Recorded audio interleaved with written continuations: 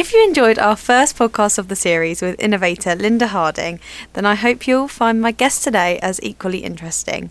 With me in the studio, I have Portsmouth MRes technology graduate Ming Wu, who, with his two colleagues, have created a space in Portsmouth for creative people to make, innovate and collaborate. The Makers Guild is a community interest company designed to unlock creative potential. They achieve this by providing opportunities and accessibility to creative networks, facilities and equipment. What makes Ming's story so inspiring is that he is turning his passion of product design into a community business to inspire and support others. Ming is Portsmouth born and bred and hopes to improve the city with ventures such as his. Here's Ming to tell us more about it. So I'm really eager to hear all about the Makers Guild, but can you start by telling me a little bit about your background and how you got here? Effectively, I've been into sort of product design and designing my own stuff from an early age, like mum being a seamstress and learning a lot through that when I was like running around being a 7-year-old, and all the way to studying it as an undergrad and then doing more of it afterwards. It's interesting. You're at the forefront of what everyone touches, or in a specific product anyway. It's mind-boggling and the amount of complexities in there. What was the first thing you ever designed or made? Pencil cases and things like that. For a lot of, obviously, I had a lot of access to fabrics and sewing machines and things like that. So it's like, when you're 10 or 7 or something like that, and just like making pencil cases is all the craze. And then it slowly sort of went on to more and more complex stuff and using more and more complex tools. Well, I'm sure an MRes in technology would have many complicated tools. What made you study for that? So that was a good time in my life going, should I do this and quit my job or carry on doing something I don't particularly like to do? Okay. Or as in, it wasn't like the environment where I could just do things freely, for example. So it was a good chance to go, well, I'm doing this anyway, might as well start another degree, and also with all the support around it, with Nest and everything like that, they give you lots of support in sort of the business support side of things, of other things. So I thought it was actually a good opportunity to quit my job and start uni again, because there's lots and lots of things to take advantage of. Tell us what the Makers Guild is and what made you want to set it up.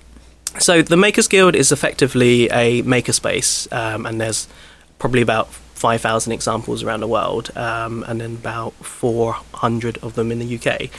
But funny enough, none in Portsmouth. So the reason why we set that up is once we graduate, we lose access to a lot of resources at university.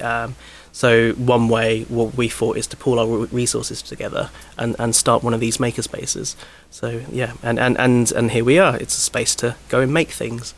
Now, these resources, are they physical resources such as machines, or are they sort of your expertise you're giving to people? I would say it's a bit of both. Mostly to do with the machines, because in Portsmouth we have a limited amount of space, and the machines are inherently quite expensive because of the machines themselves and the space to operate them safely in. So that's sort of the resources behind it. The sort of the knowledge and the expertise sort of comes naturally. With the community that we have. It's always quite different every day, because everyone's got all these different things and everyone comes at different times, and people have lots of different problems, so it kind of lends itself to be the perfect melting pot for things to happen. Now, it's not just a one-man band, you had co-partners as well. Yes. How did you meet those? I met Sam, who actually found the space. We had a game that we did between ourselves here at uni in one of the projects called Involvement back in 2016-17. Is that to do with design? It's to do with the sort of different cross-department collaboration and trying to get lots of students in the same room to see what they can do together, effectively together, and what comes of it. So this meeting through this, Sam and I had a game of who can find a space first with our third co-founder, Gav. He worked with Sam beforehand, and they were both looking for a similar space. So that's what we did. We just pulled all our resources together and had a game of who can find a space first. Okay, amazing. So you all had the idea that you wanted to provide these resources for creators, and it was a case of you finding something between you where you could host events and drop-ins. I would say it's a little bit more selfish than that. All three of us wanted a space to have equipment in, because everyone likes to have all the equipment, but we seem to have all these different niches that we all need to be a part of. So that was more of the sort of practicality of it, going, okay, we need a space so we can put all our stuff in one space rather than have 3 different spaces where we don't know who's got what. Okay. So it's more from that kind of point of view of going, right, let's do this, and then the community can benefit around it afterwards. So it started almost like your own storage space, and then it turned into something where others can take advantage of it and learn from. Like, we've always assumed that it's going to be a community space. So we've all used makerspaces in the UK. Okay. And understand it and know how to do. But it's that personal implication that we need to have access to all of this in order to do what we need to do as a self-employed person or as someone who's developing products and things like that. So it kind of spawns out of that. And a lot of people who use our spaces also kind of that way of thinking, because not a lot of people have like hundreds of thousands of pounds worth of equipment just lying around going, use it. When did it start? When did you think, okay, we need to get this space? We opened our doors officially June 2017, but we had 2 years beforehand to plan it, and most of that is trying to find our way through the city to find the right space, or the lack of space. And then when the first one we got offered was like that one, and we were like, yes, that one, please. And where is that one? Tell us where. It's in the Portsmouth Guildhall. Okay, it's in the Guildhall. Yep. That's a lovely location. Nice and central. All the traffic is around it. Trains, cars, buses. You mentioned that those people in the community tend to have a knowledge of design and technology. Do you get many people sort of willing to learn who haven't completed an undergraduate or MRes in anything to do with design? Is that still an option for them? That is perfect. Actually, a perfect example of what happens in our space. A few people who have actually never completed college, so sixth form, came to our space wanting to learn how to do certain aspects of design, or they've got an idea and they don't know where to go. So they came to us, and we sort of gave them the whole tool set to design everything that they needed to do. And then afterwards, funny enough, they all got internships in engineering. The work that you do and the fact that you got the space is paying off. It's showing benefits already. Oh yeah. How did you actually manage to get that space? You said that was the first space that came along and it was the one. So Sam was the person who found the space, and he was going around different networking groups to search for a space. I was going around trying to see if it can work with the university, for example. Yeah, it just so happened he met one person to another person, and then Andy Graves, the CEO of the Portsmouth Guildhall, just went, we got this space, and we were like, okay. It was an archive room for many, many, many years, so it wasn't even like a usable space. So we sort of sorted it all out and made it our own. You got given free rein and you converted it into what it is now. Yep. Is it bigger than you first acquired it as? Do you make any adjustments to it that gave you more space? The footprint of what we had, we couldn't see the actual size because there was so much stuff in the way. So we sort of sorted all of that out, what we can reuse and what we can't use. For example, there was lots of tables and chairs, so we thought we use the tables and chairs. That's the most expensive part of kitting out a room, is tables and chairs. And then we saw the size of the space, and it's taken us, we still haven't finished it, but it's taken us many, many months and probably years, I can say, to figure out what's the best efficient way to use the space. And then after we opened in June, 6 months later, we acquired another space that's full of ceramics equipment. As a sort of co-partnership of us managing it, whilst the people used to run it just have fun now. Have you, I'm dying to know, have you invented any products that we might find interesting in the Makers Guild? Some of them recently I can't say because they're still in development, but they're mostly to do with the medical industry stuff. Wow. But previously I've done some jewellery design, toy design, and designing things for trains, for example, so that within a design team that designed a train.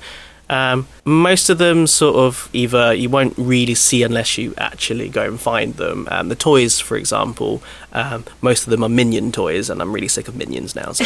And yeah, there's a few other bits and pieces. So you have to look for them. So I wouldn't say they're popular at the moment. With any design and sort of invention, if you will, as Linda said in the first episode, it is a little bit about taking risks. Did you feel like when you set up the Makers Guild, you and your co-partners were taking a big risk? Oh, yeah. Yeah? Yeah, like risk is everything. And we still haven't properly figured it out because it's always a changing game and it always changes. New challenges pop up every second and we have to sort of pull the rug out of some stuff or set fire to some things. I mean, would set fire things to a lot of things, but that's on purpose, really. So what were your main worries when you set up the business? It's sort of how would it be financially stable would be our main concern, because we can't have a studio that doesn't pay for itself, for example. Otherwise, what's the point if we have to chuck in so much money to make it happen? So, but we were lucky enough to only put £1,000 into the business initially, and it's grown exponentially since we've been acquiring more and more equipment, because we're a community interest company and we've set ourselves a 65% asset lock. All of our profit, 65% of it, has to be reinvested into the company. Then the rest of the 35% is, as directors, we can choose how that is then allocated. So we can personally say we want this equipment and that equipment, because that's what we need to better ourselves. So by bettering yourselves, is that something that you're working towards? Because there are other organisations similar. You said about 400 of them. Yeah, in the UK, probably more than that. Do you feel like it is almost a competitive market that you need to keep on top of the game? Funny enough, the whole Makerspace network is one giant community. We can lend equipment over, for example, people come over to us, or we go over to the one in Southampton called So Make It, right. and just we're all friends. We've all been in sort of each other's different makerspaces around the world. Like a friend of mine, he accidentally got a job in Copenhagen because he was makerspace hopping. There may be some competition, obviously, from other sort of companies that are not part of the community. That's sort of always a given. But the Makerspace network or the Hackerspace, all the different names surrounding the entity, Fab Labs, they're all a community. So it's nice to have a giant community around the world that you can ask problems and get some answers from. Sometimes it's more jokes than anything, but it helps. Oh, I love that, and I love the word Fab Labs. That's a really fun version of saying it. We briefly skirted over how amazing the university facilities are, especially in terms of aiding your progression after your degree. Now, can you tell us how the university supported you with your business venture? Previously had sort of a jewellery design business, because 3D printing and jewellery sort of lends itself out hand in hand, at the same time as trying to set up the Makers Guild, that both operated out of the innovation space. So effectively it's free office space with a sandwich between two normal co-working spaces that they let out to other businesses, and there's a team on hand to sort of bounce any sort of concerns or ideas or anything off, so they're effectively business mentors. So it's a really good location just for any students at Portsmouth University to see if they can, during their time of study, see if it works. And I know that there is the option, if you choose to take a placement year, they help you with the potential of a self-employed placement year. Yes. So they're always on hand for whatever sort of year in your degree. Mm-hmm. What would you say to somebody who has an idea but they have no idea where to start, and perhaps, like you mentioned earlier, they've had no experience in design whatsoever? The first question I always ask is, what is it, and can you draw it on paper? Everyone's brains work differently, and it's a case of knowing what they're thinking, because you can't assume what they're thinking. And once it's on paper, we can start figuring out if it's going to work or not and things like that. So on paper first, and then sort of talk it through. If it's a good idea, it sort of can transform into something better. If it's a bad idea, it also can transform into a good idea with a good amount of probing and seeing where it leads to, and that's it. It's that iterative approach in the design and the idea generation element that's really important for creating a new product. And then afterwards, it's the sort of the standard. If you can make it, if it works, will be many versions of it before you're happy with it. And even if you're happy with it, once it goes into mass manufacturing or local manufacturing or anything sort of the selling element, there will be more and more changes needed, so you have to be very open to changes, and that's it. It's figuring out how you get from one stage to another, and then to another, to another, to another, and then somehow it's in someone else's hand, and they're using it, being quite happy or not happy, and then if they're not happy, it goes back to the drawing board, and there's a second version of it, and so forth. So it's never a sort of one answer meets the whole entire process, but that's the nature of product design. There's so many questions and there's so many answers to the same question that what do you do? And hurdles as well. Exactly. So going back and forth and yes, and we're not out there to make money from anyone, although we do have our own costs to cover. But it's that case of we're there to help and to not sort of charge thousands of pounds for in terms of services like a lot of companies do, because we're the sort of the do-it-yourself people. We give you all the tools, and then just like you learn it. That's the best way. If you want me to do it, that's going to cost you a lot of money, for example, and things like that. So I've worked for projects that are 89 million quid's worth of budgets there to design this whole entire thing, and it's that thing of going, that's a lot of money, but it's not a lot of money at the same time. There's not a lot when it needs that much to get off the ground, sort of thing. If someone wanted to set up a community interest company as successful as the Makers Guild, what would your advice be to them?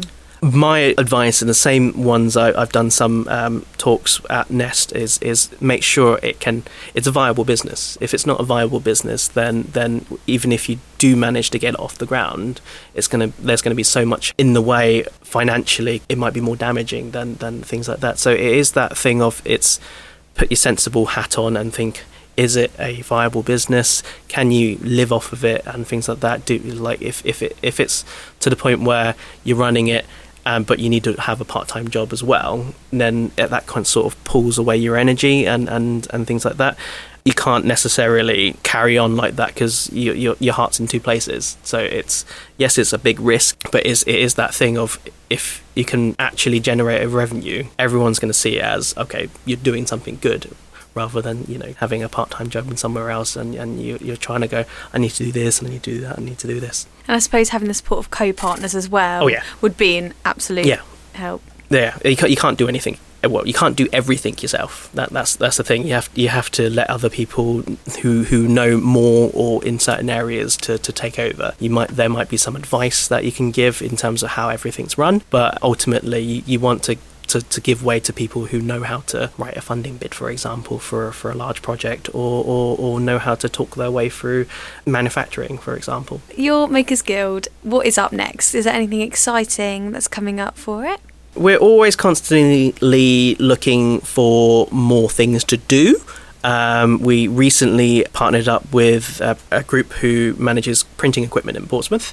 Effectively, we're, again, like the ceramics, managing the space while the printers all have fun, and in that way that we've got more equipment and the initiative to make it a much more viable business than it was before. And it's just acquiring more space and more equipment. We are actively looking for a bigger space so we can put them all in one location, because one location with a good identity is better than 3 locations with multiple identities. That leads me on to my next question. Having the 3 locations, the other 2 that are outside of the Guildhall, are they still as accessible as the original building was to anyone, or are they more sort of by appointment? So the good thing is the 2 other spaces are actually within the same building. They're just 2 different rooms, but they're more, I would say, more specialists, because they are ceramics, they are printmaking. People who tend to use that space, we like to know that we can trust them with the equipment. So therefore, a beginner's course or an induction period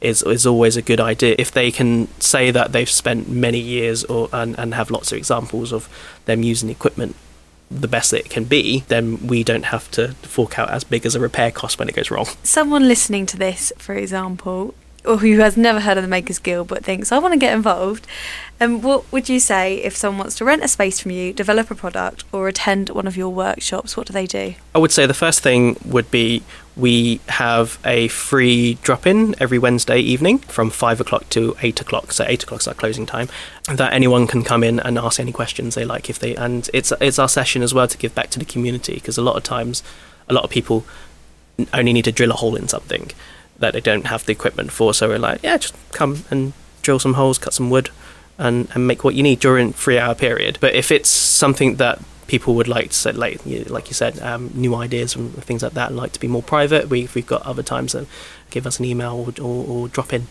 I'm sure your details will be listed below the podcast and everything. There'll be a lot of people.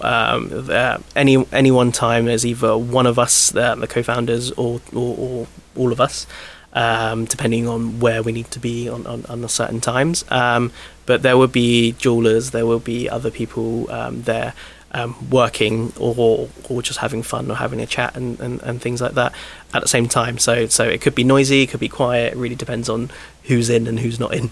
It sounds like with all the people there as well, it probably as a community interest company becomes a bit social as well, because you're meeting new people and of the same interests as well. Yeah, everyone's making something. It could be a film, it could be anything really, and we do have over 150 people a week using our space in some capacity.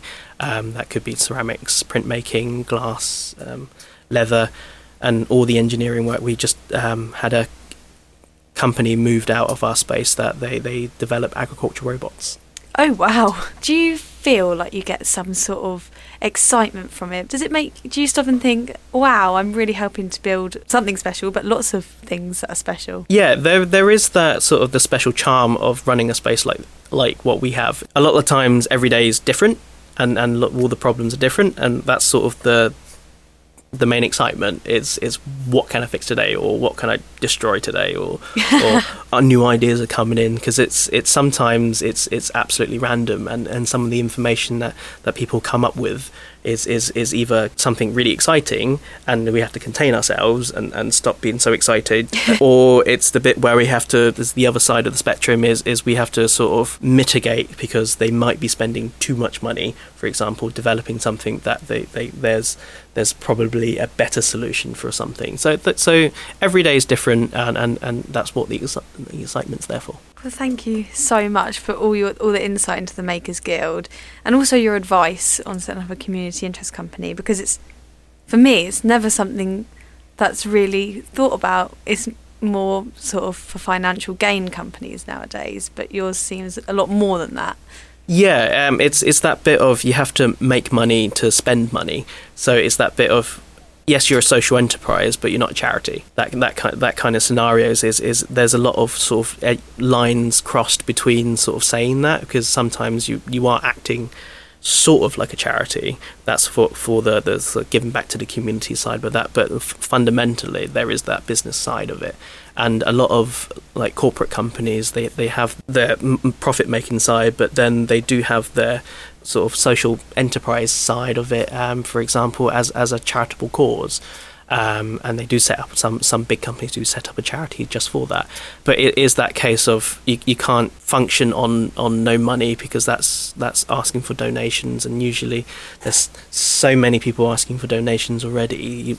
It's better to be a proper social enterprise, let's say, that is actually, it's in our constitution saying that we have to reinvest 65% of our profits into the company. Otherwise, it's just, in that case, it's just sat there, going, okay, I can't spend that money. After your undergraduate degree, did you get a level of experience before approaching your MRes? Yeah, so graduated 2013 and obviously started at MRes at 2016 or 2017-ish. So within that three-year period, it was a roller coaster. It's working for all different types of industries.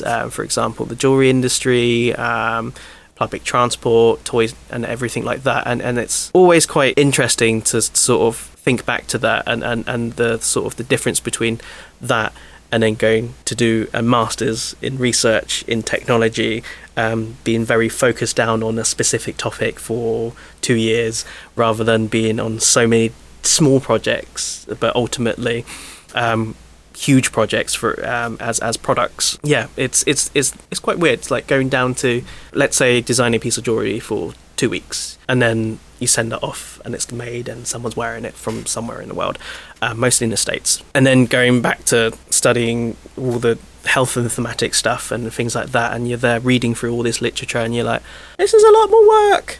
Yeah, it's a lot to focus on, and it's a bit different than just being creative and technical.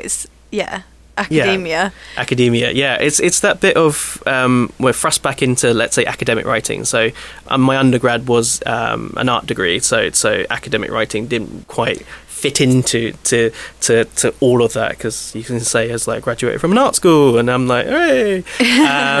And yeah, it's interesting that suddenly I'm thrust into an environment where it's very scientific. Yeah. And I'm there going, I'm not particularly scientific in sort of study, and I'm talking in my idiot voice, but it is that bit where, you know, taking a risk actually is more beneficial, because that's now benefited that I do a huge amount of research before some projects, because now I know all these different databases and things like that to figure out where all the sort of, let's say, medical industry journals are, and you go, right, now I know lots of information about this thing and that thing and this thing, or design it into a product, and it's quite interesting in terms of how that evolved from going back to doing an MRes. It is quite clear that the MRes has given you lots of knowledge to succeed in the Makers Guild the way you have. And I bet that the knowledge that you learn in those various jobs before that postgraduate degree, that you can impart that knowledge on the people who come and visit you at the Makers Guild. Oh, yeah. It's first-hand knowledge. Yeah, it's first-hand knowledge. Like, being, if I was in that position, let's say going back to previous years, like I did a lot of work experience stuff and lots of volunteering stuff during my undergrad. So I was one of those doing a lot of work experience and volunteering during my second year and third year, respectively, in different sort of hackathons. And these 48-hour challenges and things like that to build a product. Let's say a few of them are mobile phone apps. Ones that we'll hear of today? These were back in 2012, so they probably died a brilliant death by Wasn't now. Flappy Bird, was it? No, it was probably something more crazy than Flappy Bird, but obviously no one would play that because we were there just mucking around making sheep noises, and sort of that it kind of instilled a work ethic that we can do things at a sprint for a 48-hour challenge, for example, and that goes, okay, if I can do it that fast, then it can go back to doing projects at the university at a faster and faster pace, and that frees up more time to do other things. Yeah, that's slowly sort of caught on, and then that sort of bridged the gap between when you graduate, people are looking for that 1 to 2 year experience, and you're stuck there going, most people are like, I kind of stuck there for a few months and went, actually though, I did most of that. Went back and did a lot of freelancing at the start, and then slowly the freelancers got more and more substantial, and it turned out to be more of like contract work and things like that, and yeah, it's that bit of you start small, but you go to a point where you kind of got fed up and want to quit and start an MRes and let it pay off the way it has. Yeah. So Ming, I really hope you, Sam and Gav have high futures for Makers Guild, and I look forward to hearing about what comes next, especially with the new printing facilities and everything. Thanks for coming in to talk to us. Thank you. I hope you feel inspired to either start up that community business that you've been thinking about, or take the next steps to develop your creativity. If you're a university student or graduate of the last 5 years and have a business idea you'd like to talk to someone about, you can use the university's Nest service, the startup incubator for entrepreneurs. If you like the University of Portsmouth alumni Facebook page, you'll get a reminder of all the events coming up. Thank you so much for listening, and we'll see you soon.